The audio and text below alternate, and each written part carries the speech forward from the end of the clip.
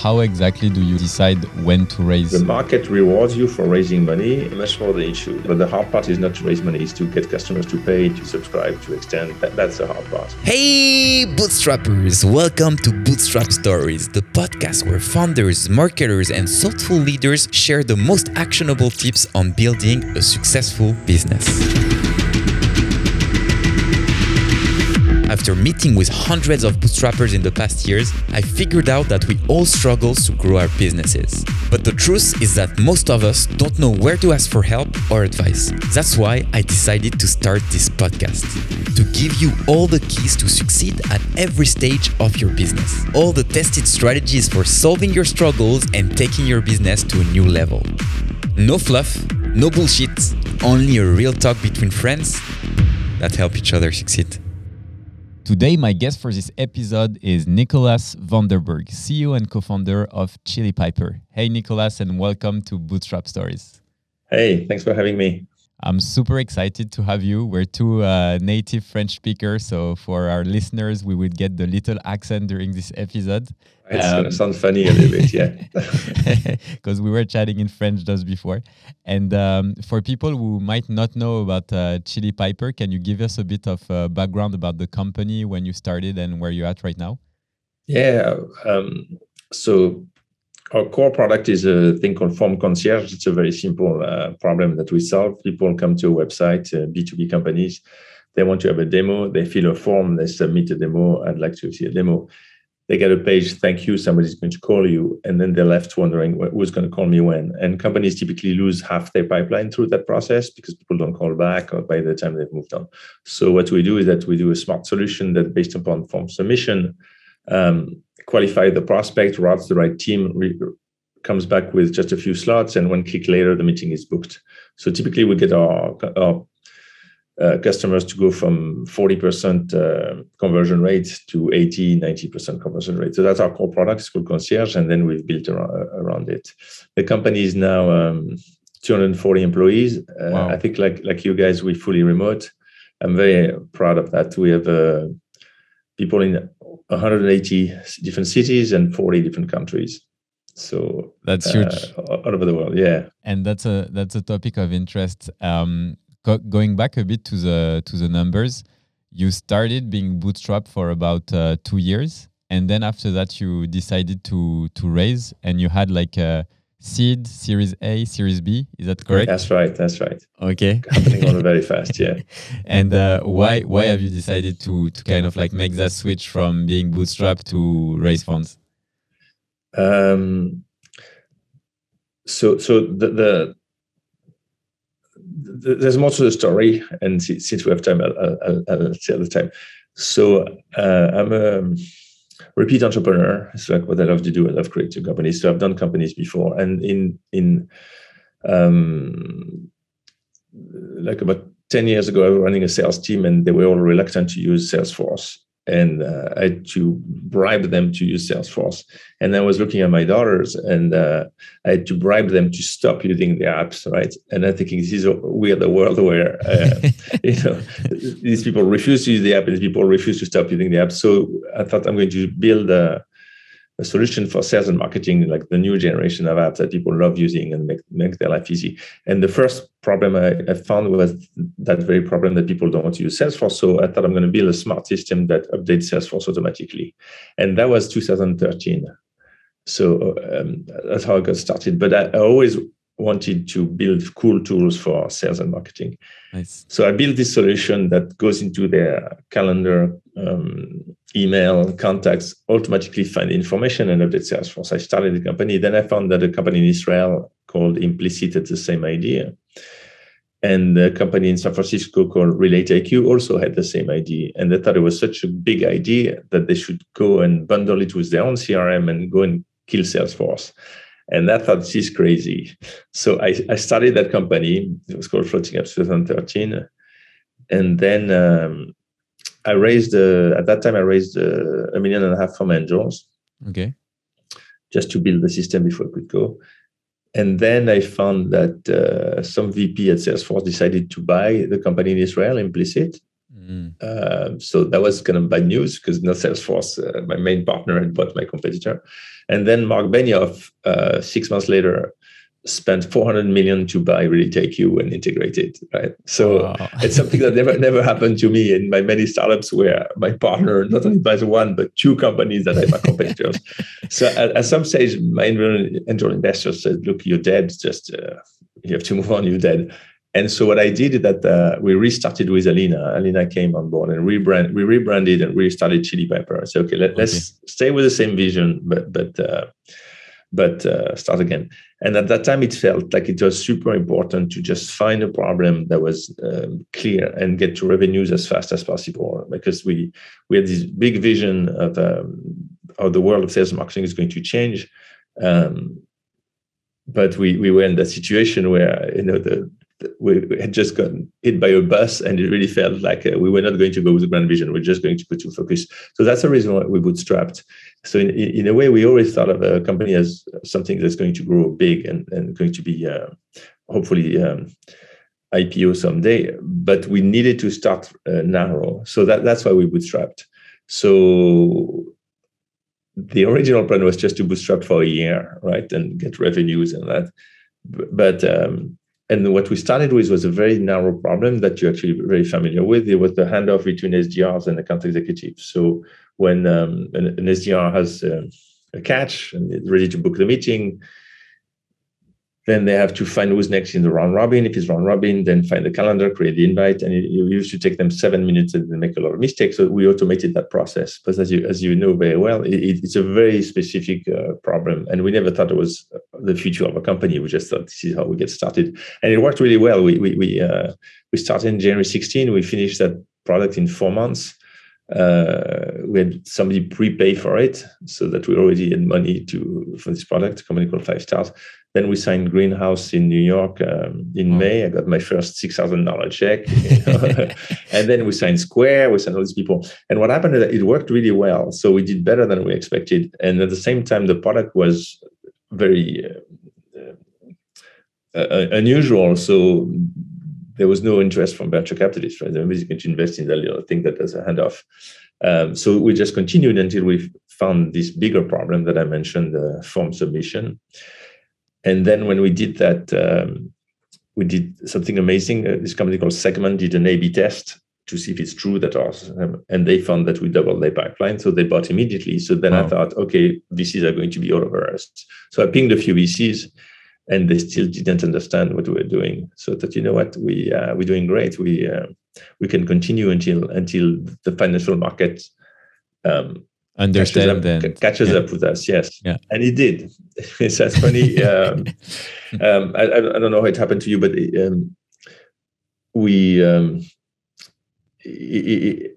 happened at a very unusual time. So in early 2020.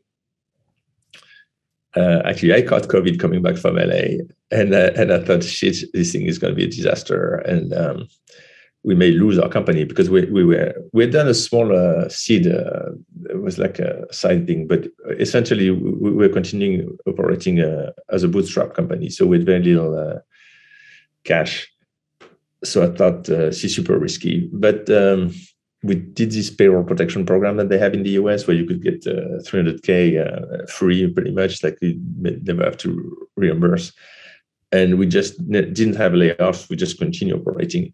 And this month, March, April, May, we did very well. We lost some customers to COVID, but we also gained a lot of new customers. So then the VCs came all over us. It was crazy. We went from people not understanding to people begging me to take their money.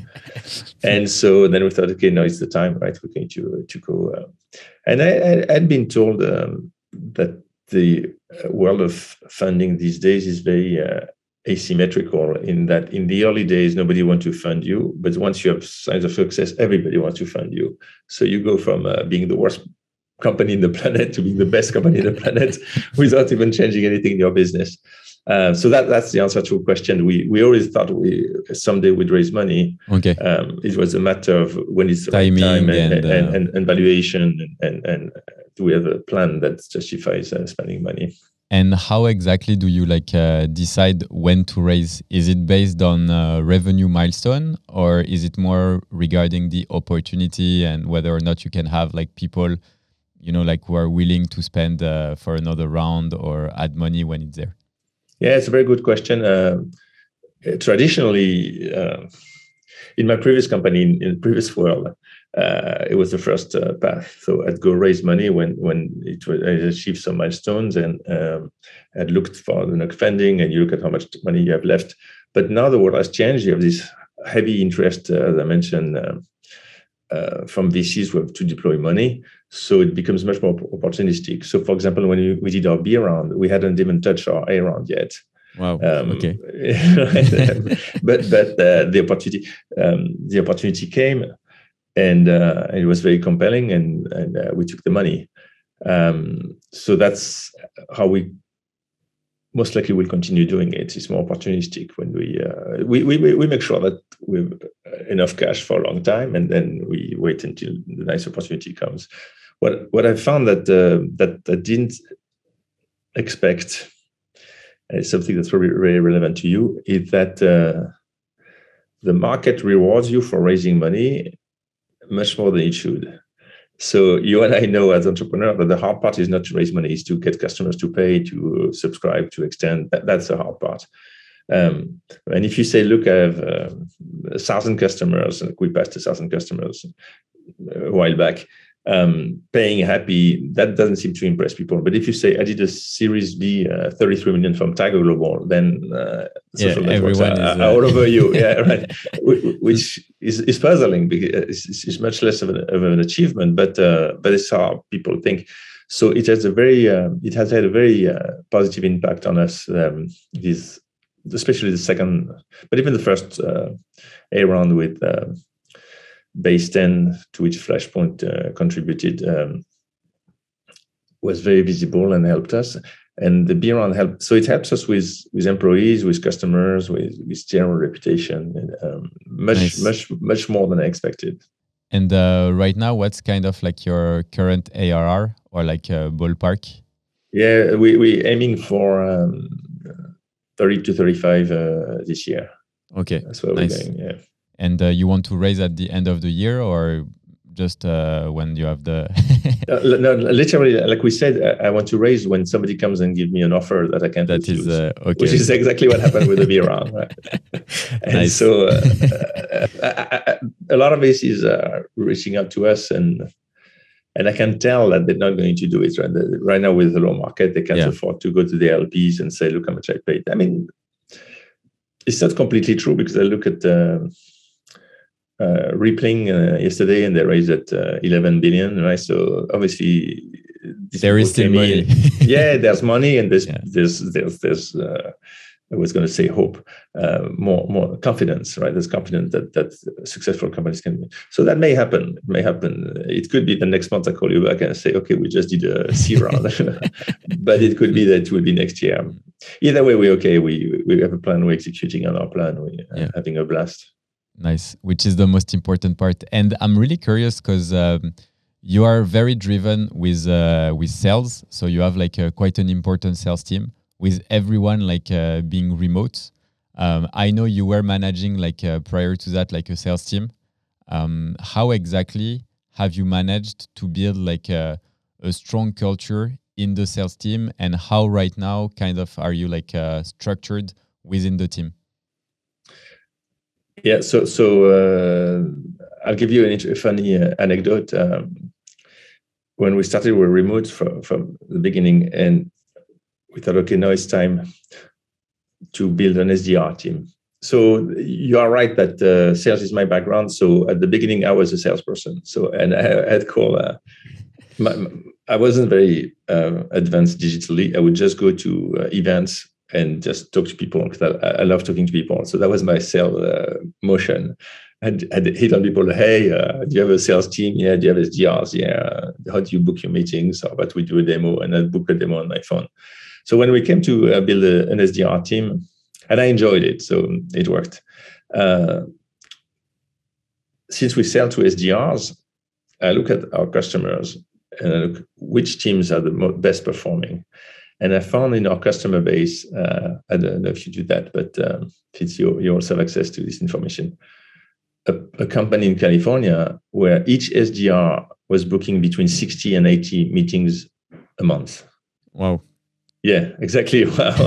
So I thought, okay, I want that guy who's making that happen. So, as luck would have, we started talking, and he was interested in making a move. So he came to work for us, and he said, look, the way to do it is that you need to, the SDR team all together is critical. I know you have a remote world, but it's critical to have the SDR all together. I said, okay, in that case, we're going to build an SDR team in Culver City in LA, California. So we start hiring, and I was nowhere near 60 to 70 meetings a month. It wasn't working. We were booking like 3 or 4. We were struggling with our team of SDRs. And then, as luck would have it, that person we hired wanted to move to San Francisco. Okay. So he conveniently changed his mind on whether it was important to be there or not be there. And in the end, we started hiring remotely. And what we did, to answer your question of how we motivate people, we do everything on Zoom and on Slack, and we have a lot of rituals. So things that build the team. And the funny thing is that it's not like we thought of this ritual, we didn't think of it. We just thought of the things that would be fun to do. So every Friday we have a company meeting, and we honor the animal of the week. The person who's like, oh, he's so good, he's an animal, or she's an animal. Right. So that's very, very visible. We also have the unicorn of the week, the person who is so helpful and so aligned with our values of help. That the person has one. We have, of course, like channels for closed deals, meetings booked, right? And we encourage one another. Then we have a thing called Make Piper's Meeting Happen. So this is the piece I love the most. Because we are remote, people tend to be travelers. Like a lot of people who apply to companies like yours or mine are people who enjoy being in different places, right? And think that life is too short to not visit other countries. So when they fly to different places, then we pay for dinner and accommodation to get together. Right? Okay. So there's a Slack channel, Make Piper's Meeting Happen. And this is the most amazing thing. You see, we just got together in Brazil at this festival. We just got together in South Africa. We just got together in Atlanta or in Nashville. And so they're even though they're not together, they occasionally get together. And when they do, it's to party. Right? We pay for the booze and the restaurant, and it's not to review the numbers and check who's doing what. It's to party. So that gives a very special relationship to one another. With anytime you can meet, and it's somebody. It doesn't have to be within the sales team. It's anybody in the company to get together. So that does seem to work to create a bond among our team members. And then the last piece is that once a year we get together for something completely extravagant. So it got more extravagant as we raised more money when we bootstrap. The first trip was that's right, exactly. The first trip was India, so it was on the cheap. Then we did Paris, which was nice especially for our American friends. Then I wanted to do the closing of the Pasha Club in Ibiza. So I decided to take everybody and we go do that. And that was amazing. And then a bunch of our team members were in Tulum. They were sending us pictures of their life in Tulum. And I said, I want everybody to have that life. So we all flew to Tulum. That was last year. It was amazing. And this year we're going to the deserts of Morocco. Wow. Nice. Yeah. To like have our own Burning Man event and on the Chili Pepper. How many people do you have in your HR team to organize all these things? That's a great question. For the longest time, we had 0. Okay. And now we have, ironically, the person who organized all these things is so the Make Piper's Meeting Happen. People self-organized. Okay. The trip once a year, ironically, the person who organized it is an amazing product manager. She's a team lead. We just loves traveling and does an amazing job with it. So it's not even done by people, our people team. Our people team has 2 legs. One is recruiting. So now we have 3 or 4 people full-time on recruiting as we need to grow. And the other piece that most companies at stage don't have is coaching. Okay. So we have 3 people whose job is all about coaching. And the reason why we did that is as I was thinking about what I would expect from a company. If I join a company, what would I want? And I thought I want 2 things. I want freedom and flexibility. I can work anywhere I want. And that's amazing. But I also want professional growth. So from the very beginning, we said, look, when you come in, you tell us what you want to grow into, right? You have to do what we call a plan, a Piper plan, to tell us what is it you're interested in, how you see your future. If you're an SDR, do you want to become an account executive? Do you want to be an SDR leader? Do you want to change? Think about where you want to grow. And we're going to try the company to get you there as fast as possible and as seamlessly as possible. So we started with this plan. Then if we're really serious about it, we have to have somebody manage them. So we hired that person, and as we grew, we now have three people who have people focused on growth. And we are also one of the few companies that don't have retention targets. Because the idea is that if we help you grow, then maybe you don't want to grow in our company. You want to grow doing something else, or it's not a good match. So we actually have high retention. We don't have a churn problem. But if somebody decides to leave, then we very supportive and say this is part of the deal that we help you. So our people team, the answer we must be. So 4 in recruiting plus 3, but there's nobody. We have no one person who helps in the more operational piece. But there's very recent until now we didn't have anybody to take care of these things. It was just self-organizing. Nice. That's really impressive. And the type of profile that you hire as kind of like coach, what were they doing like before? Because there are not a lot of companies who are doing that. So was it like coaches who decided to join full-time, or were they just like HR who wanted to be more focused on people growth? And what is kind of like their scope in terms of coaching and things that they can implement to help your employees grow? Yeah, so the answer to your first question, that they were coaches, so people who are typically already, there are some certifications now in the world of coaching. So they were typically certified. Okay. The scope, it's interesting because when she started, she said, we have this particular problem with some of the marketing team members. And I said, okay, well, tell me. And she said, well, I can't tell you. I said, what do you mean you can't tell me? You work for Chili Piper, you tell me. She said, well, no, I'm a coach. If I help them, I can't tell you. So that was a very interesting dynamic. It's like, do we have coaches that work for the company, therefore should tell me or not? And we decided that it was the right thing to do, that they operate like coaches, like you would get from the outside. So the scope is what an outside coach would do, helping you grow your career. So it can be, it's typically both career goals and then operational improvement. So, for example, if people have a hard time managing, right, they will help them say, how do you do managers? If you have a hard time managing up, and so it's both career and actual personal improvement. And the feedback is great.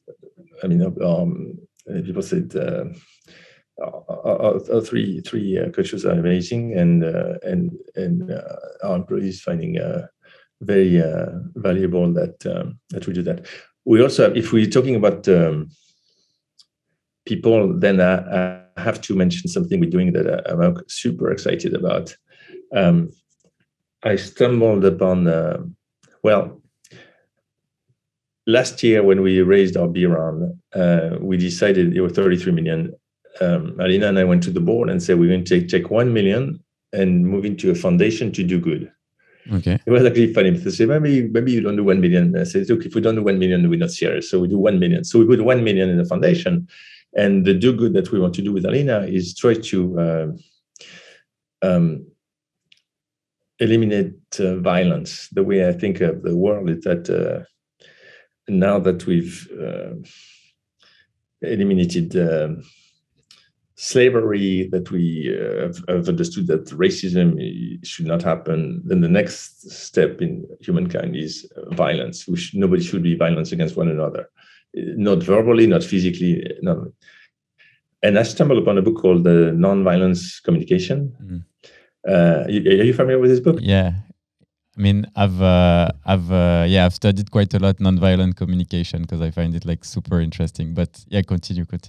Well, so it was Christmas, last Christmas, and I just couldn't believe it. And so so of course I took to the coaches and said, "Oh yeah, of course we know about it. It's a good thing." So we started making it part of our onboarding process, the nonviolent communication, and we started doing these workshops on nonviolent communication. So our goal is to train everybody in the company on becoming a nonviolent communicator. So actually, I have this little. This is the sun to remind me that I should be focused on nonviolent communication. So I'm super excited about this project. I think it can be life changing to go through the process and become a nonviolent communicator. And if I can change not only my life but the life of 240 people, who in turn will change the life of all the people around them, then it's a side effect of it's a side effect of building a company I would have never anticipated. And I think like that's really interesting to understand how you've been building like such a team in very like a short amount of time. And I'm curious to understand, like you were mentioning at the very beginning, you were the one doing sales, going at events, closing deals, getting that first 6K from Greenhouse, and then moving to like other companies. What was kind of like the big, I would say, like phase and transition towards your growth, and what were the acquisition channels that you've used the most to drive such a hyper growth overall? Yes. So the nice thing about our product is that it has a viral aspect. So when you book a meeting with Chili Pepper, say, well, that was cool. And then you say, I want to try it out. So from the beginning, that has been helpful to us. From the beginning, we had inbound prospect that came not of our marketing efforts, just of the fact that our product is viral. So that was actually the majority of our sales. I mean, sure, obviously, it only started once I had closed enough deals for them to be in the market. But so quickly, we started getting this inbound interest. And so I hired account executives at first, and that was driving the business. And to this day, is still a large portion of our business. Then I built, as I mentioned, the SDR team to try to have an outbound and be more targeted. Then that drove our business and still does today. It's close to half. And it's only later than too late that I did a marketing motion. So all the stuff you do great at Lemlist, the content, community, these things. Looking back, it's definitely something I would have started much earlier. And things have. We all want to start marketing earlier, I think. Yeah, that's right. But look, So some people have more regrets than others.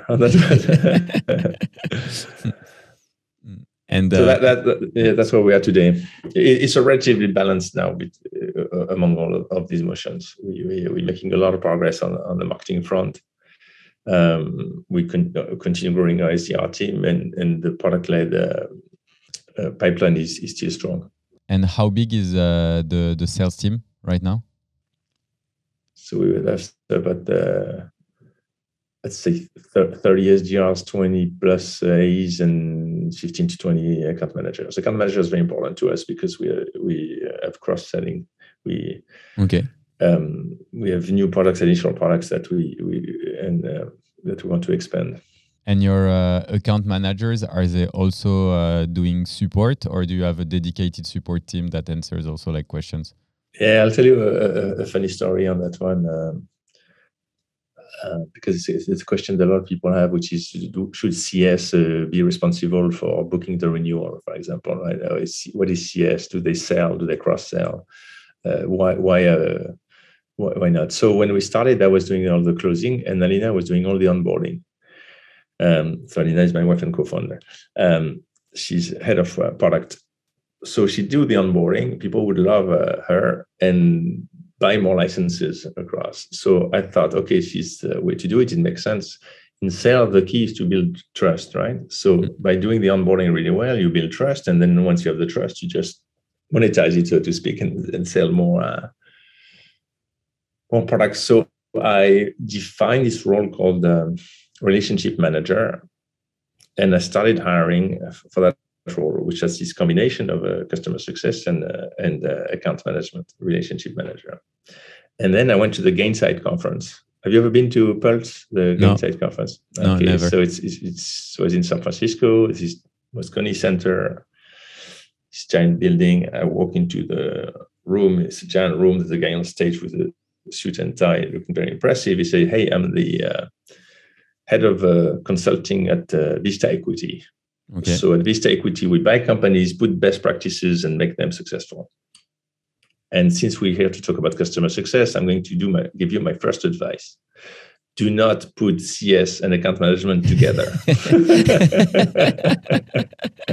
All right. It is the completely wrong thing to do. And I'm thinking, okay, somebody is wrong in this room, and I'm going to find out who that is very soon. and sure enough, it was me who was wrong. This relationship manager didn't work at all, because the profile and vibe of a successful CSM is very different from the profile of an account manager. They're both around relationships, there's no question, but a CSM is all about helping. I had one of my CSM relationship manager at the time tell me, I said, but why didn't you offer to sell the other department, say? And he'd say, well, I didn't want to come across like I'm selling. I'm thinking, but you are selling. It's your job. That's what we decided. Oh, yeah. So it is still this vibe that the CSM are pure, helpful, and the account managers deal with contractual. So that's what we've done. It's working beautifully now. It's working beautifully. It's nice. The guy was definitely right. No, that's really interesting. And what's typically like the account size that you are looking for? We've been naturally successful with SaaS companies, so that's what has come to us, and I would say mostly mid-market, so people who have maybe 50 to 100 reps. Okay, it's been a sweet spot, but we also cater to smaller companies, because as soon as you have more than 5 reps, you do want to make sure that you don't waste your inbound, and also you can book your meetings. And we've also had success with enterprise. Ironically, very early on, because our product addresses a complex problem, our product became very feature rich and deep. So for example, we already have the ability to do workspaces for different teams.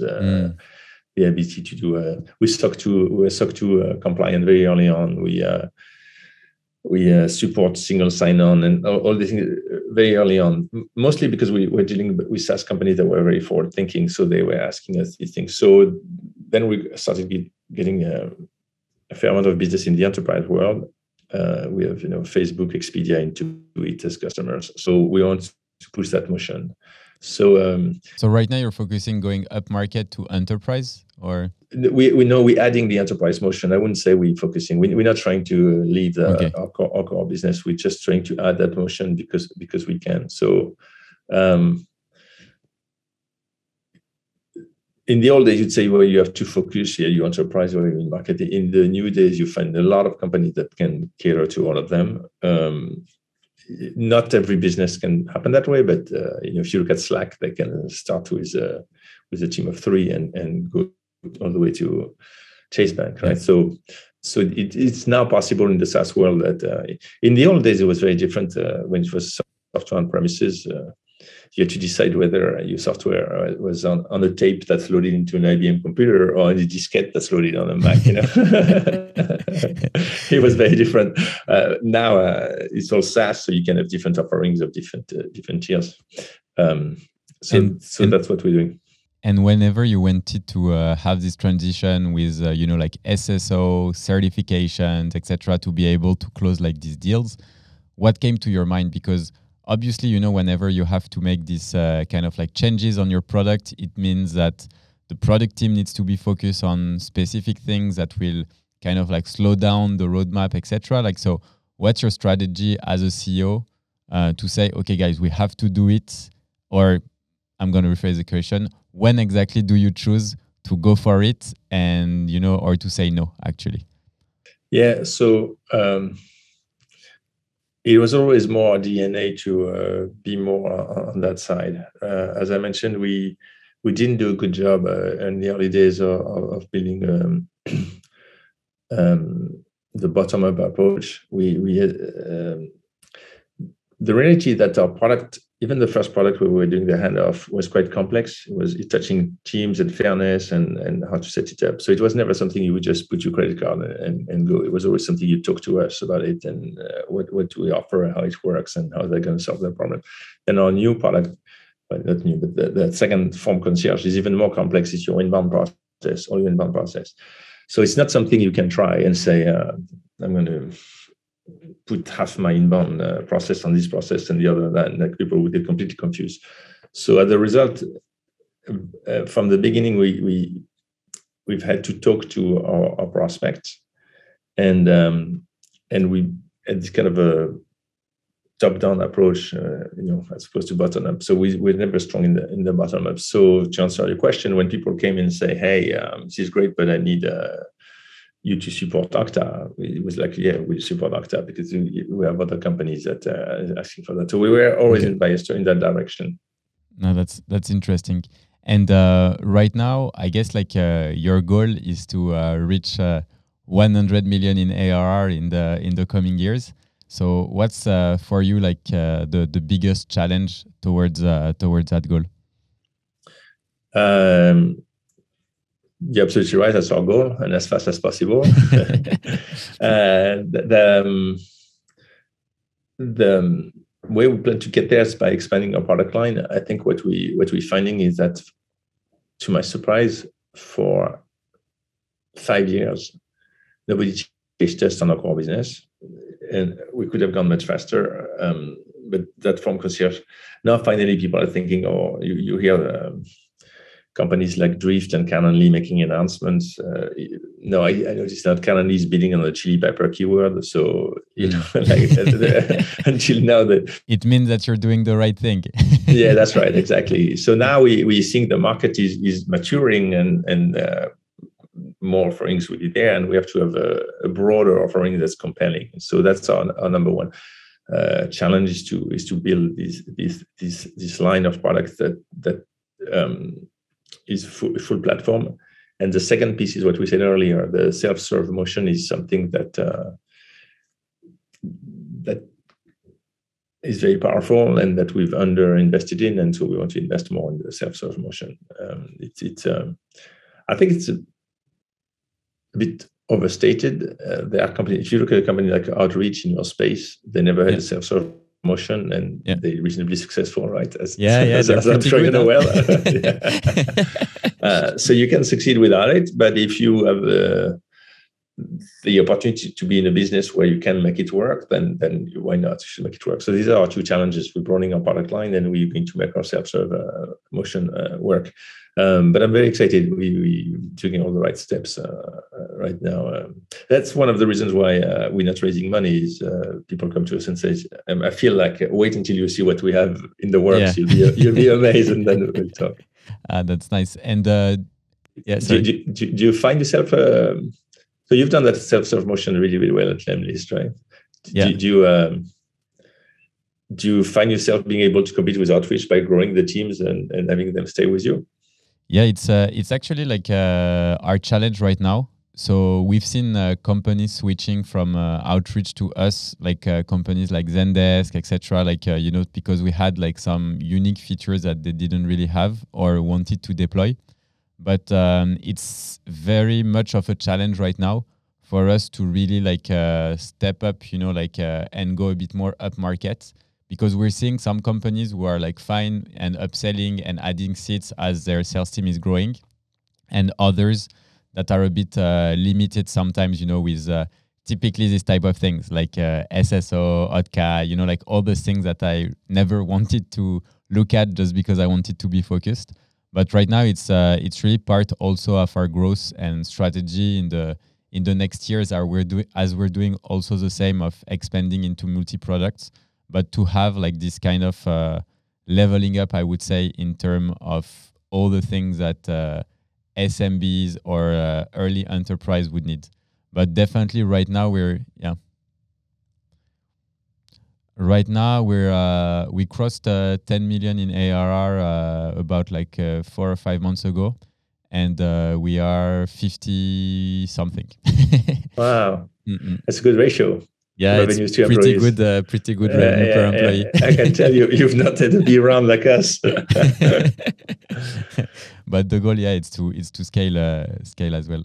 And you have a big announcement coming as well, on the product side.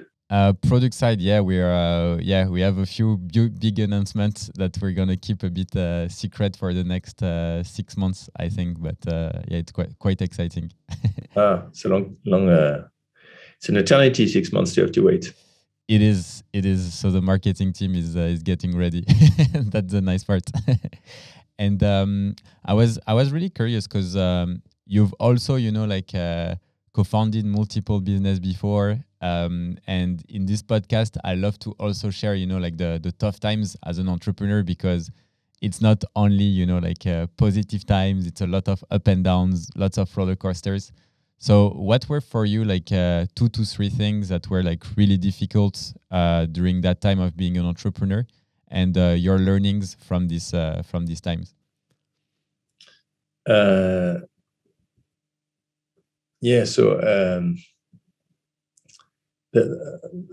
the hard part of entrepreneur is always to find a product market fit, right? As Mark Andreessen famously said, is find something that people want, or a program will say that. But sometimes, so it has happened to me that the market has turned on me. So I mentioned the one recently where Salesforce bought 2 of my competitors. Yeah. So there are things you can't control.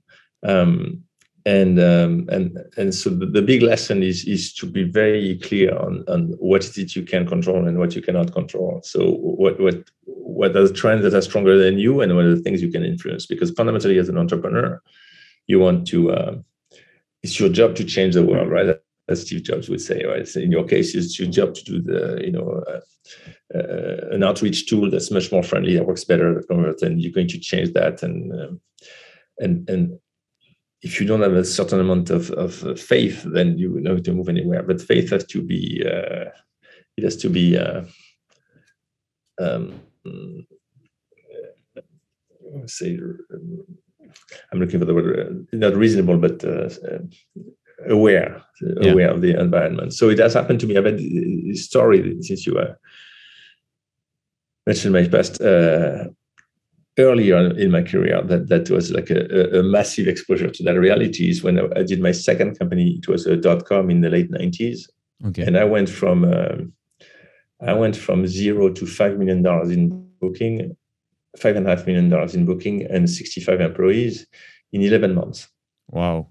Yeah. Right. That's we huge. Did something, and struggled. We found product market fit, and we hired people. At the time, money was abundant. We had a VC come in. We didn't raise that much money. We really had told people prepay for other things. The problem is that it was 1999. Just before 2000. Exactly, that was the problem. And of course, that cliff of 2000, nobody saw it. Nobody could believe it would happen. Even when it started, people said, it's okay. And then the entire market collapsed. So the funding froze. So all my customers went bankrupt because they had no funding. Right? We all operated in the model that money is abundant. You just spend money. Don't worry. So my customers started going under one after the other, but before that happened, at early 2000, February 2000, I had an offer to buy my company for 60 million. So back 20 years ago, 60 million was even That's more. Huge. And I had 3/4 of the company. I bootstrapped. I had mostly bootstrapped with my own money that I benched from the previous company. So here I am sitting on, for $45 million in my letter of intent, thinking the world is great. It was 13 months into it. And then the market turned, the letter of intent disappeared.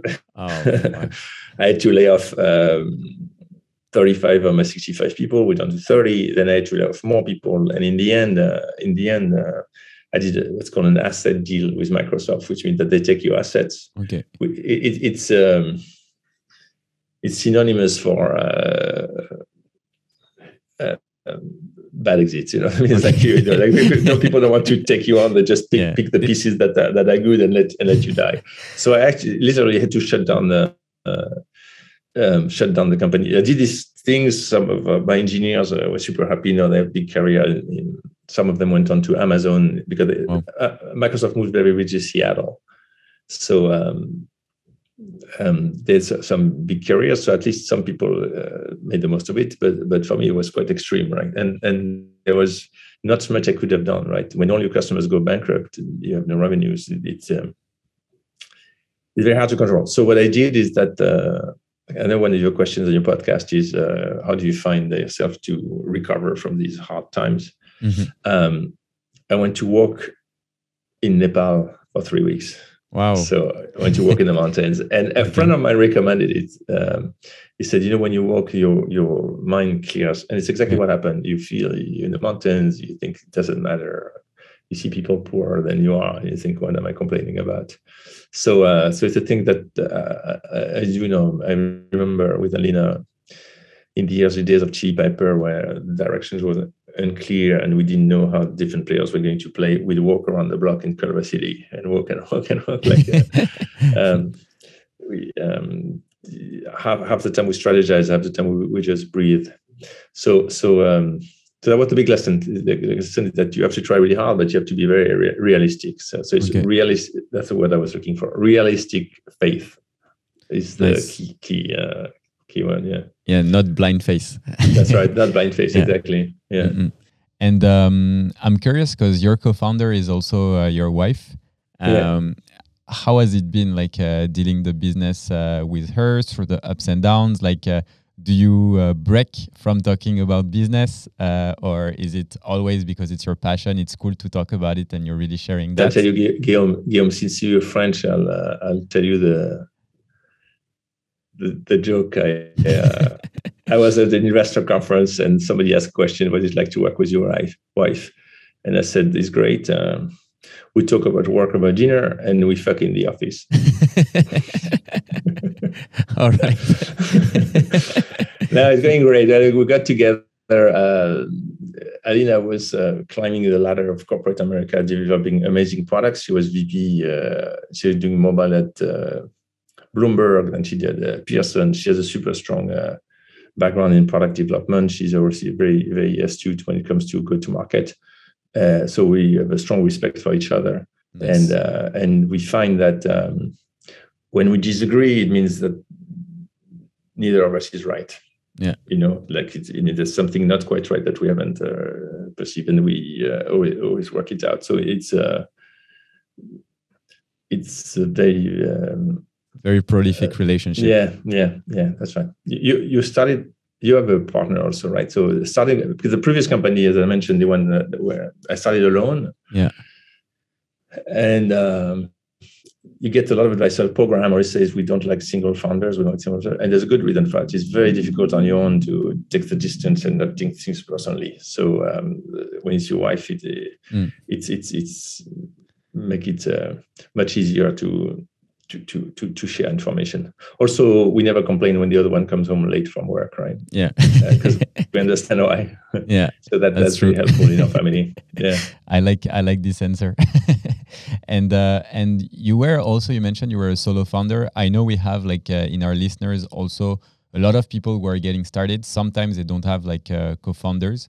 So for people who are just starting solo, what would be kind of your advice? Because you also built some successful companies on your own. So that's super tricky because I've had many people look for a co-founder and completely fail. So, and by completely fail, I mean, what happened is that they find something that they think is great, they get in business with a person, and things don't work out. And that's even more detrimental than being on your own, right? Like if you start a company and it's a mess and you have to deal with that headache. So it's a very fine line.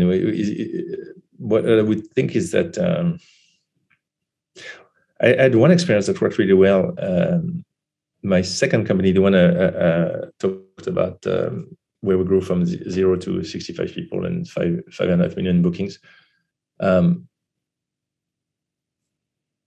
I started, I wanted to find talented engineers to build the software, and I've got an email from somebody looking for an internship. It was this guy from Polytechnic, so that's how he reached out to me.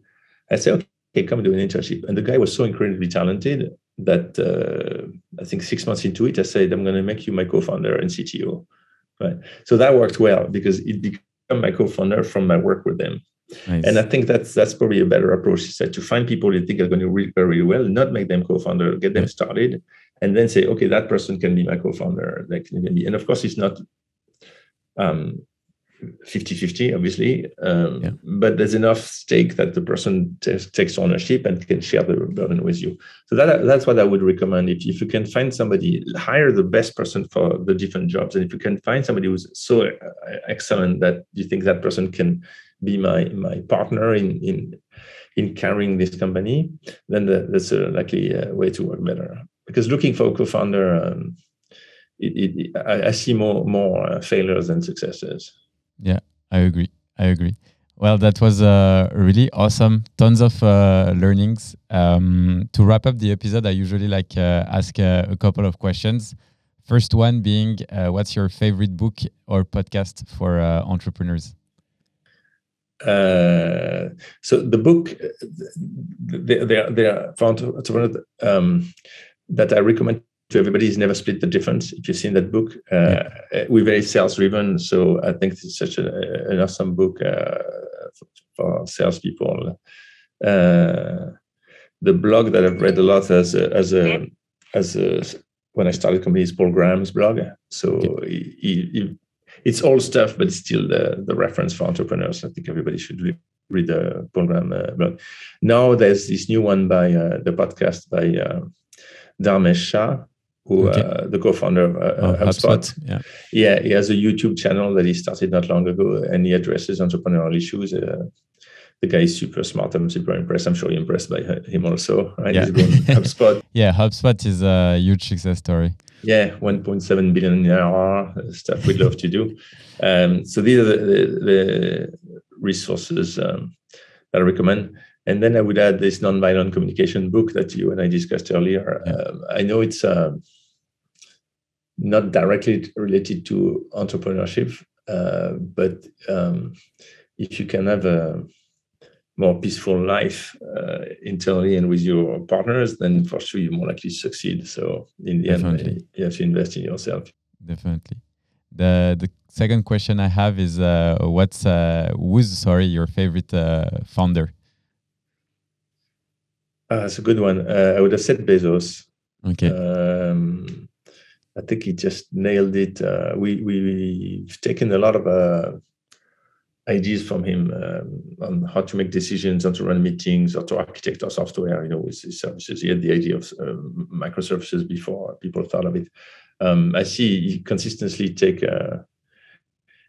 make the right move. I would say Bezos. Now, obviously, Elon Musk is a spectacular entrepreneur, but with Elon Musk, it feels so amazing that it's not even worth looking at. Like the guy comes up with things. He's an alien, yeah. An alien, exactly. So it's not interesting because he's literally on a different planet. Well, Bezos, you think that the decisions he makes, it seems like I could make, I plan to make. So yeah, I just, funnily enough, ran into him 2 days ago at a dinner in New York. So I'll post that photo. Nice. with very nice. Awesome. The final question is more about where can people follow you, follow your journey, and check Chili Piper? Yeah, so Chili Piper, of course, on our website. We of course, use our own product. So if you want to talk to us, you can come and fill a form and book a meeting in one click. Nice. As I mentioned, we sell to enterprise, but even small businesses should get onto our inbound solution early on. As for me, I mostly publish on LinkedIn. So that's probably the best way to come and follow me. We will put the link of your profile. Well, Nicolas, thanks a lot for your time and sharing all these value bombs, and have an awesome day. Sure. Thank you. Thank you for listening to the Bootstrap Stories, the only podcast where bootstrap entrepreneurs share their journey in all transparency. If you enjoyed this episode, don't hesitate to leave us a review. And in case you want to see the interview, all episodes are live on the YouTube channel. Check out the link in the description and hit subscribe if you haven't already. Have an amazing day, and make sure to also join us in our amazing Bootstrap community where we all helped each other to become successful and grow a profitable business. Take care and talk to you soon.